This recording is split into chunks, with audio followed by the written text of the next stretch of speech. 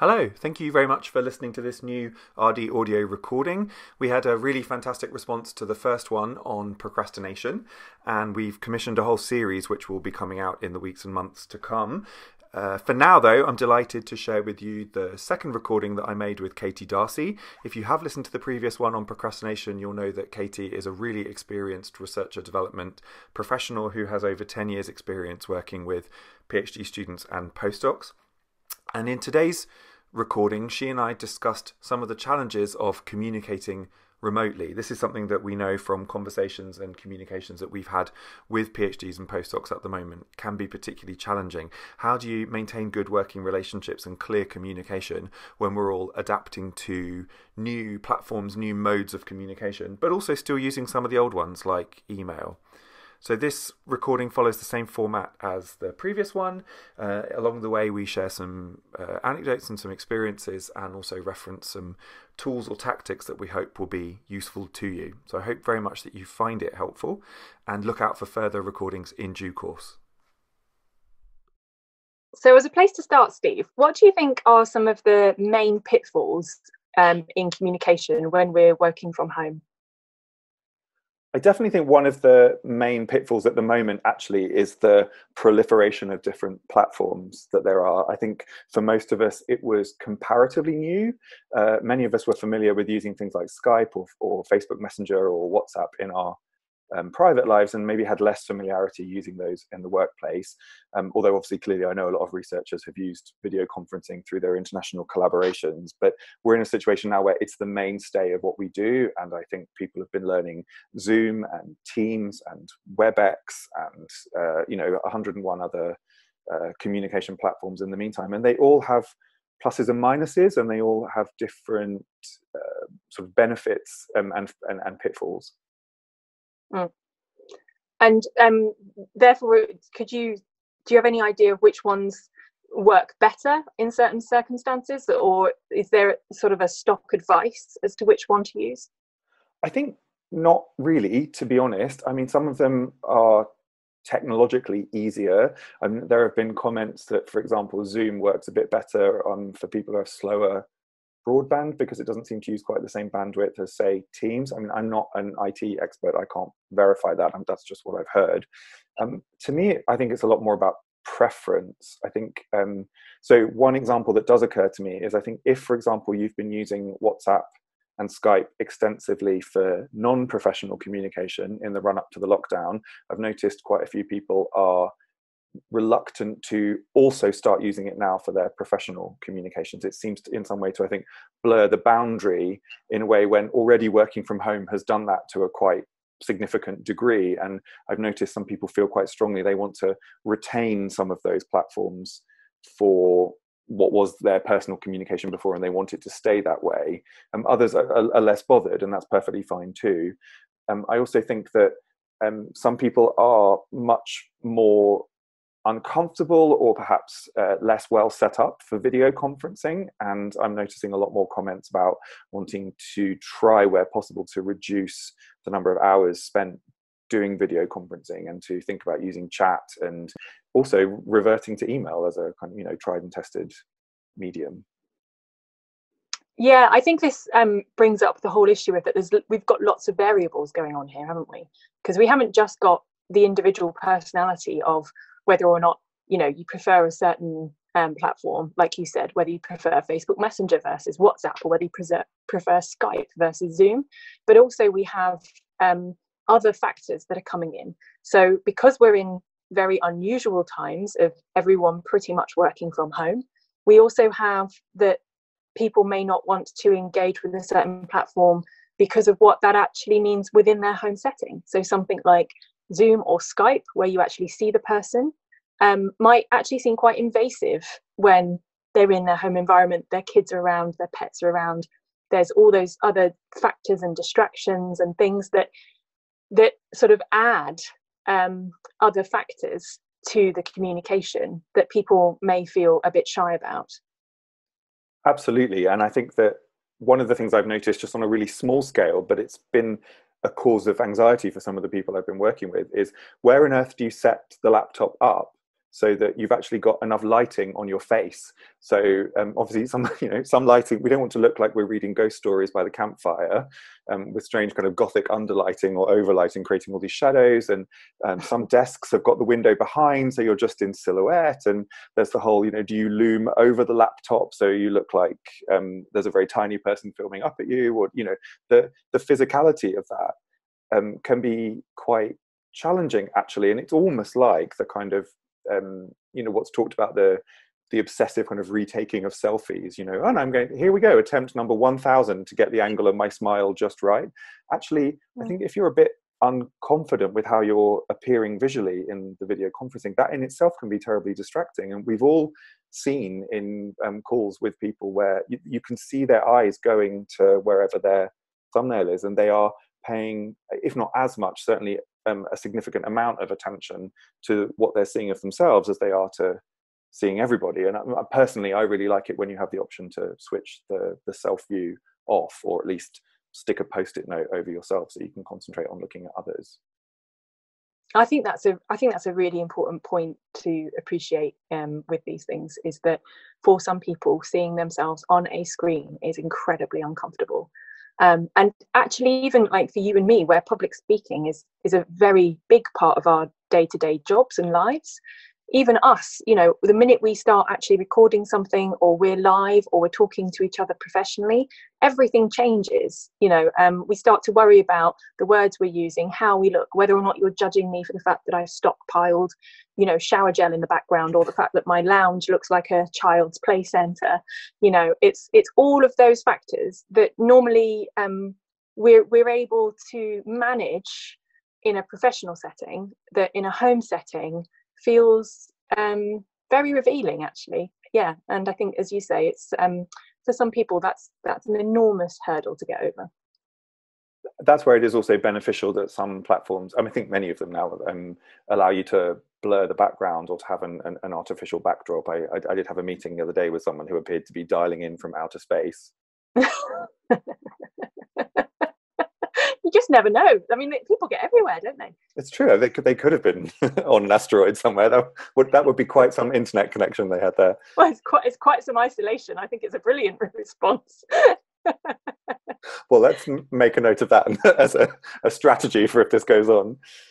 I was just thinking, for the purposes of today's conversation, I know I want to talk a bit more about video conferencing, but actually, in the conversations I've been having with researchers in recent weeks, there's still a sense that as it were, the traditional or the pre-COVID kind of challenge of written communication, especially email, but also I think chat, that is still there.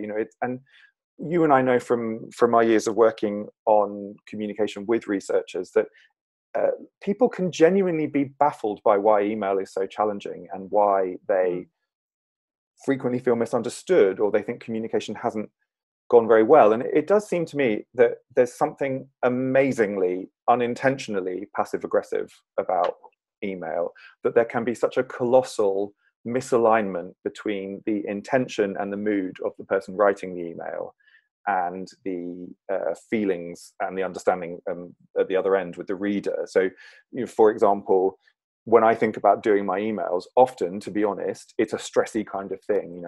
I'm looking and I'm thinking, there are so many emails in that inbox. I don't know how I'm going to get through all of them. I need to find a way to triage them. There might be someone screaming in the background, and the dinner needs cooking, and the washing up's not done. And I haven't felt as productive as I wanted to with other things. And I think all of that stress gets brought to the way that we read our emails. And certainly in the old days, as it were, in inverted commas, I used to read my emails on the train or on the bus. And again, I think there's something about that which you bring to the reading of it, something which feels a bit hassled. And I've always thought that one of the big challenges with written communication is that it's so hard to plan for the unknown mood that the person is going to be in when they receive the communication. Yeah, I think that's a huge thing, that it's not received in a way in real time. It's not received at the point you wish to give that information. It's received at a point after that, and it can be any length of time after that. And I think not only do you have to consider, therefore, when you're composing the email, that is it is it clear enough? Is it written explicitly enough for someone to receive it in the way in which you intended, at any time? But just to say also that as a reader of emails, you also have to manage yourself in that. The comedian James Acaster used to go on about that when he used to get into bed, if his partner wanted a massage, he used to think, oh no, I had no more jobs and now I've got a job to do. I had no more jobs. And I think emails do that to us. We might read them as we're making dinner, and we're thinking dinner's probably like one of the last jobs of the day. And then if we read our emails on top of that, we feel like actually the jobs have got added to, because that email is usually our request for something, either work or a response, or thoughts about something. And so as the reader, you also have to manage, then don't open emails sort of at random times. Pick times when you feel in a place that you can respond accordingly, because otherwise you yourself actually are the source of the problem by reading them at a time which is not appropriate.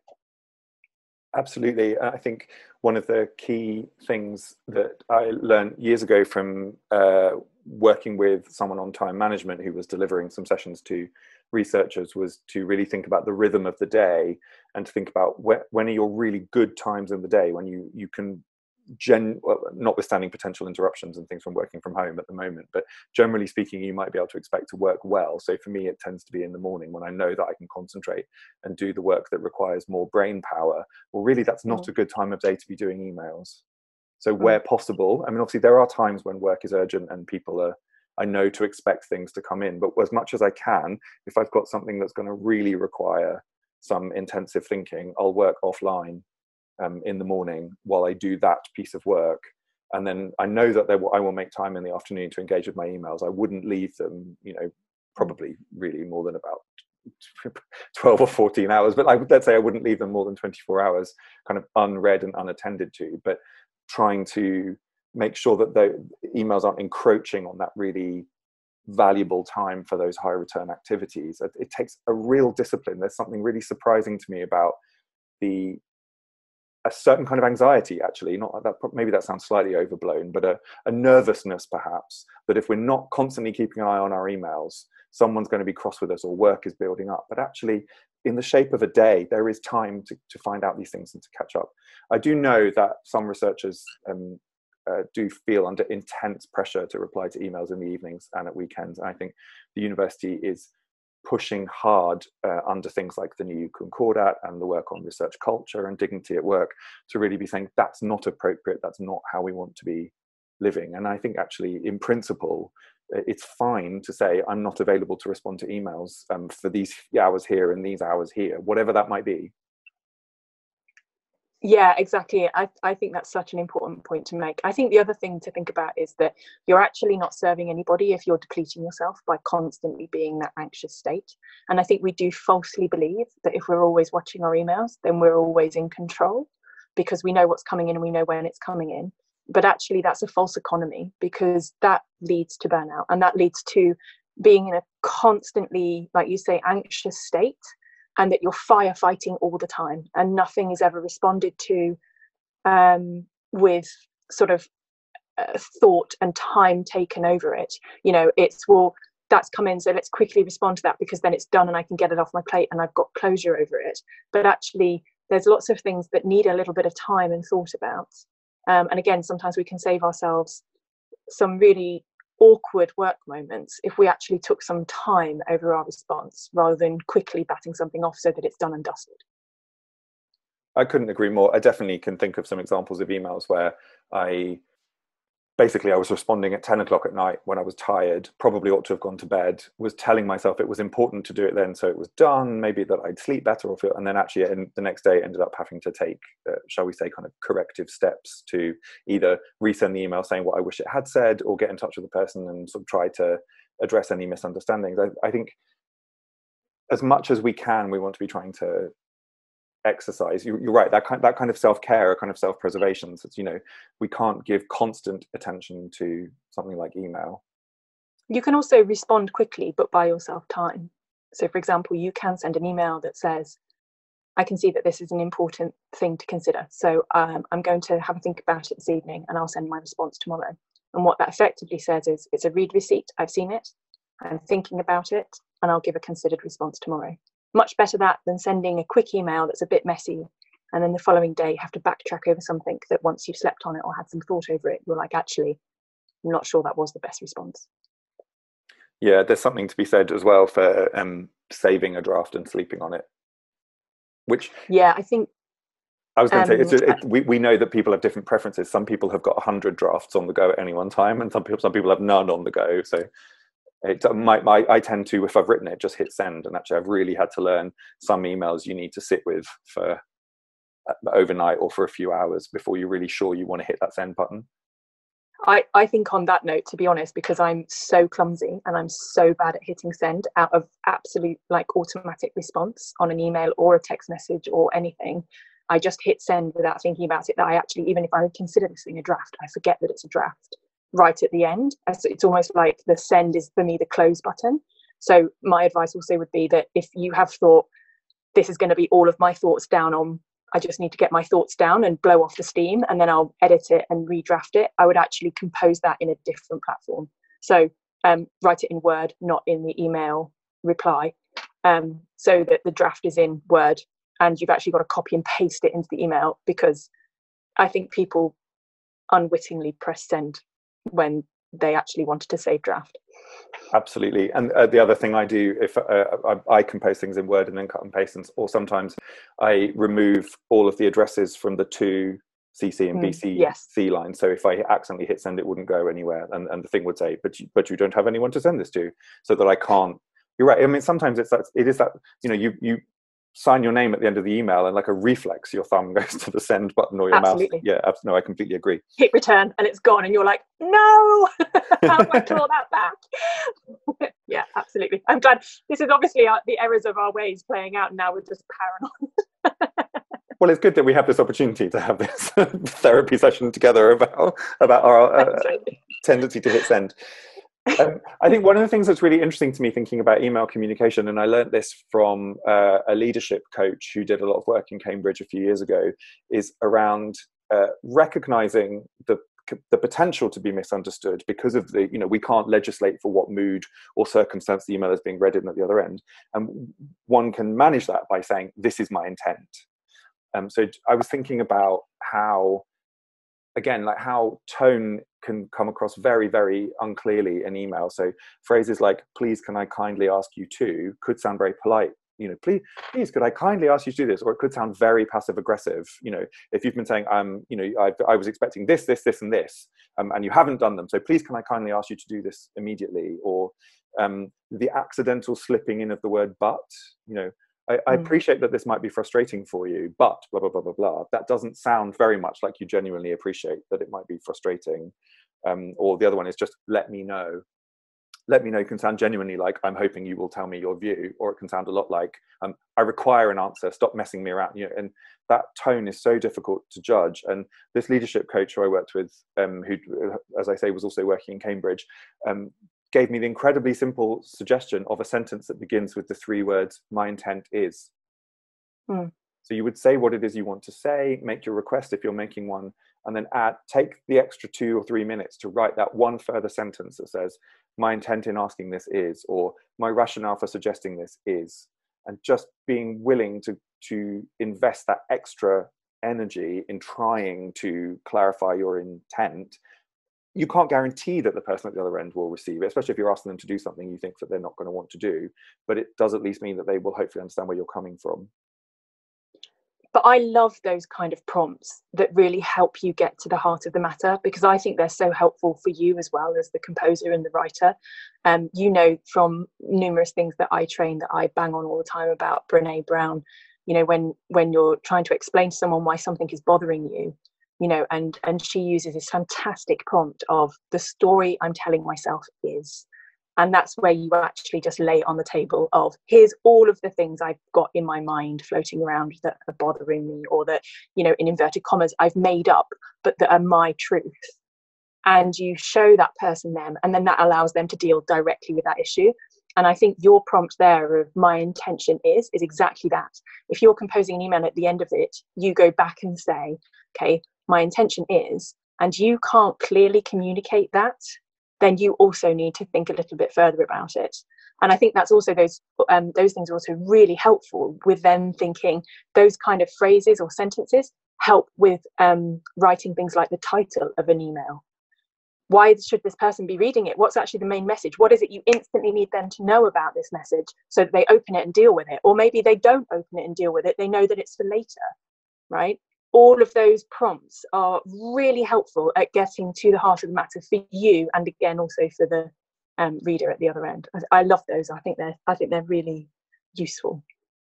And I think what's very striking to me about them is, my intent is, my rationale is, the story I'm telling myself is actually, it's all about us. We're taking kind of responsibility for it, not putting anything on the other person. Like, those prompts work if they're saying, like, I'm trying to give you a window into where I'm coming from in order that we might better be able to understand one another. That's not the same thing as manipulating someone or trying to trick them into doing something for you. It's just saying, if I tell you where I'm coming from, then hopefully we'll be better able to negotiate. Then you tell me where you're coming from and we'll find a middle ground. So, and that's also the thing that we're talking about in terms of all of this remote working, is that you're stripped of that real-time back and forth conversation. And so actually you need to be really descriptive, and you need to illuminate that for someone in order for them to know where this is coming from. Otherwise, that's where you get emails and things that are really directive, and it's just an order for someone, and like I was saying before, just another job for them to do, and that angers them because it just feels like they're a dog's body rather than buying into the bigger picture. And so that, my intention is, or the bigger rationale for this is, etc., really helps that person contextualize it, and really helps them have a sense of where this is coming from, and then they have more of a buy-in and also more of an ownership over what the agenda is. Absolutely, and I think that applies at all levels. That doesn't have to just be the person who's in charge of the department or head of the group.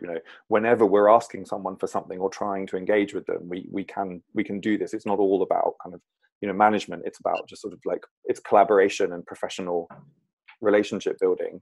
I think I just wanted to move on and think about when communication isn't working. Richard Mullender, who has been training the art of negotiation on the research and development program for years, a contact of yours, Katie, from many years ago, he talks about how if communication isn't working, it's your responsibility to change it. In other words, if someone hasn't understood what you've said, you can't just sit there and moan to yourself about them being an idiot, or or whatever you might be moaning to yourself about. Like, actually, you failed to get your message across. And I think one thing that is noticeable is sometimes written communication isn't getting anywhere. There does seem to be some talking at cross purposes, and actually sometimes the most professional and assertive thing to do is to suggest having a call, having a face-to-face conversation. And as you said, that moves it from an asynchronous medium into a real-time synchronous kind of engagement. That makes then a nice segue into the second thing that I wanted us to talk about today, which is about video calling. I think by now most of us have done enough of it from home that we've kind of sussed out the tech. Like, I think I know that I need to use earphones, and I plug my microphone in and mute myself when others are talking and all those kinds of things. What does seem really noticeable to me, though, is everybody is talking about how tiring video conferencing is. And I wondered if you found that. Yeah, I think it is really tiring. And I think, again, it's because of those things that are stripped away. So as much as we try to set up our cameras and things like that, you still pretty much are just a head and maybe some shoulders, but you don't get the whole body. And, if you and me, Steve, were in the same place together, one of us would be leaning forward at one point when we wanted to make a point, or we might slightly move our hand and we'd be able to pick up on that. And this isn't sort of talking about kind of body language tricks, because you know that I don't believe in those, but really talking about that you would get cues, lots of different cues. The person would open their mouth and you'd sort of be able to see that in the peripheral vision, but you can't get that from video conferencing. So what you have to do is look directly at the person and focus on them all the time to be able to pick up on those cues.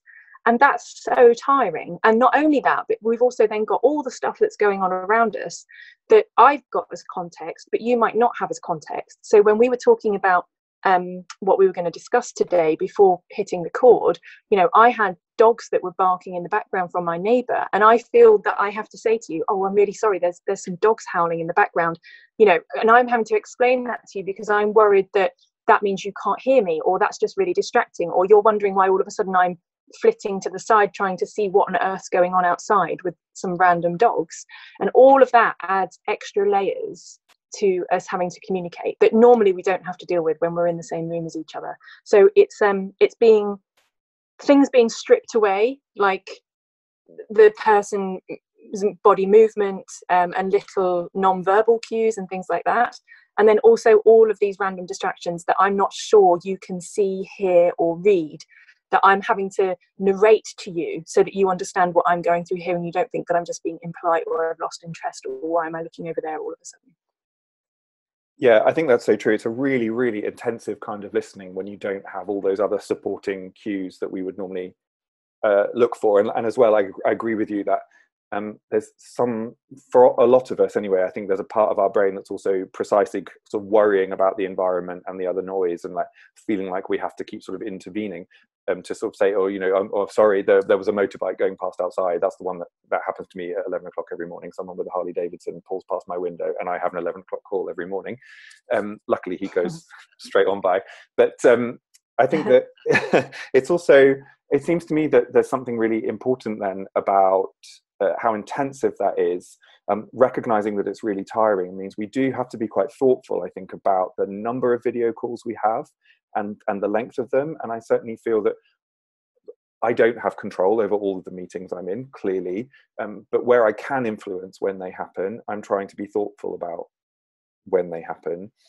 I think the other thing that's really interesting to me is I read something on the Harvard Business Review that was talking about inclusion and diversity, and it was saying that we need to recognize that team dynamics, you know, where we've got multiple people, particularly on a call, team dynamics won't go away just because we've moved into a video call. So they will almost certainly be carried across, and in fact they're very likely to be amplified by moving to a remote medium. So the obvious one would be the very talkative people who naturally chip in every meeting and, you know, perhaps like the sound of their own voice, quite frankly.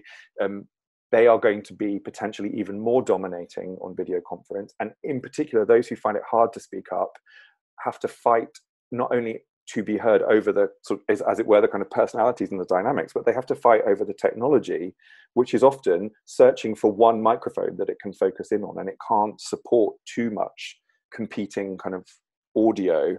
So I think there's something really interesting for me then about the shared responsibility that we all have to try to be inclusive and to try to think about dynamics that might be happening in a video call.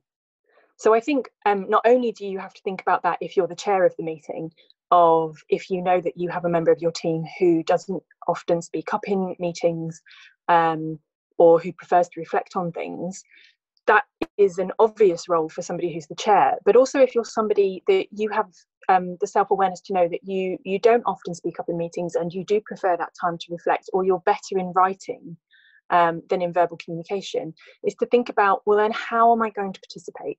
So if you've had a Zoom meeting and you haven't actually offered anything, thinking about maybe then it's appropriate that I send a follow-up email and I say, on reflection of that meeting, these are some of the thoughts that I've had.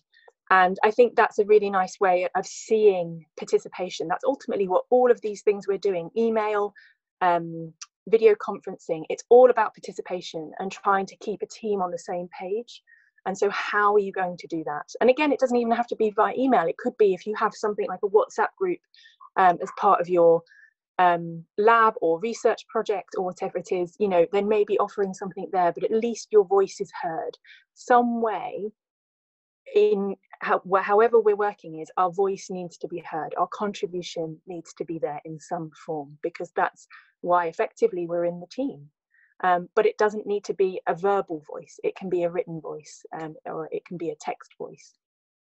And of course, one of the ways that some platforms support that is with the chat function that's built into them. So Zoom and Teams are two examples that I'm more familiar with, where actually in group meetings, we make a point of always having that up. Everyone's asked to have the chat so they can see it.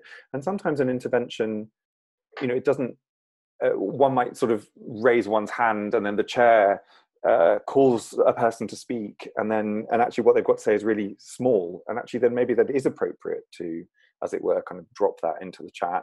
And there is advice also for, I think the Disability Resource Centre have been saying that having the chat function running in parallel with the conversation can be more inclusive. I think it does mean then again there's that sort of heightened responsibility. We all have to be attentive. I think sometimes the chair is doing so much else that they don't notice the chat. So sometimes it's our job, if we are comfortable to speak up, to alert people to what it says in the chat in case it's been missed.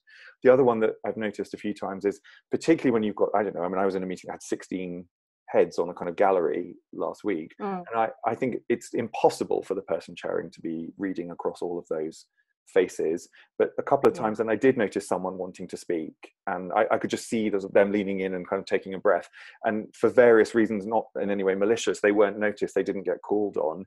And again, there was an opportunity for me to speak at one point when I was able to say, actually, I think so and so had a point related to this as well, and I wonder if we could bring them in. And so to me there feels to be there's something quite important, I think, about that shared responsibility we have.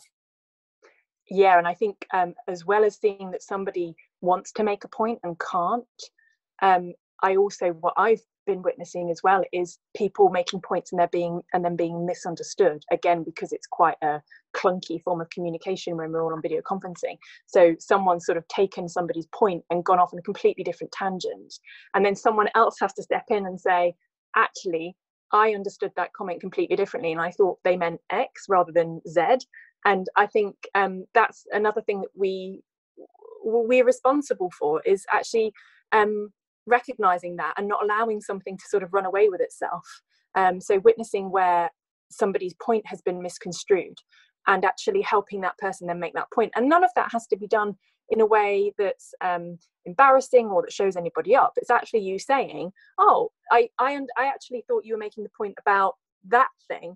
And then that person can accept or deny that, and it's just an open conversation, and all of that's actually very respectful and normal as part of our conversation. But to not just let it go, to not think, I'm not sure that's the point they wanted to make, that's doing a disservice to the communication, is to not illuminate those points. And I would certainly say, as someone who leads a small team and chairs quite a number of meetings, I welcome that sort of that help in running the meeting. I mean, I there's no value, I think, in trying to be sort of hierarchical and saying, if I didn't notice it, then and I didn't call on the person, that we won't be taking that contribution. And of course, I don't think people I don't really care consciously... what you meant, it's how I understood it that matters. Absolutely. But I mean, we joke about it, and we mentioned Richard Mullender before, and I think this is probably a good place to draw this to a conclusion. But I think you and I have talked a very great deal over the years when we've been doing programs together and working with researchers, but also in our kind of, one-on-one professional conversations, about the idea that communication is about taking responsibility for how you're understood. That actually, that's hard. It is really difficult. If we've said something that we put time and effort into and the other person seems not to have understood it, it does tend to be the case that we feel a sense of frustration, or even kind of being asked to repeat oneself. Sometimes can be frustrating. You might lose your flow, or and I think, to me, it seems that now more than ever, when there's such an increase in the use of remote working and video conferencing, it's so important to recognize that responsibility, to be thoughtful about the way we try to manage how our emails are received, our chats, and to be trying to be inclusive, to try to make sure that we all take responsibility for making those video calls useful and making everybody feel part of them. Yeah, and I think a few of the things that we've touched on all the way through here is about the different personalities that we deal with on a day-to-day basis and that exist within our teams, and the preferences that those people have, and then thinking, what's the most appropriate platform I can use? So you've got people and their personalities, the preferences they have, and then the platforms. And actually what you're really looking at is, what's the right version for them? What gets the message across the best for them? Exactly as you're saying, is Richard Mullender's point about if communication isn't working, it's your responsibility. It's you that has to change that in order to provide a better context for your message. Absolutely. And on that note, I guess we should call things to a close today. Thanks so much for your time, Katie. It was great to talk to you again. Thank you so much for having me again, Steve. It's been a pleasure.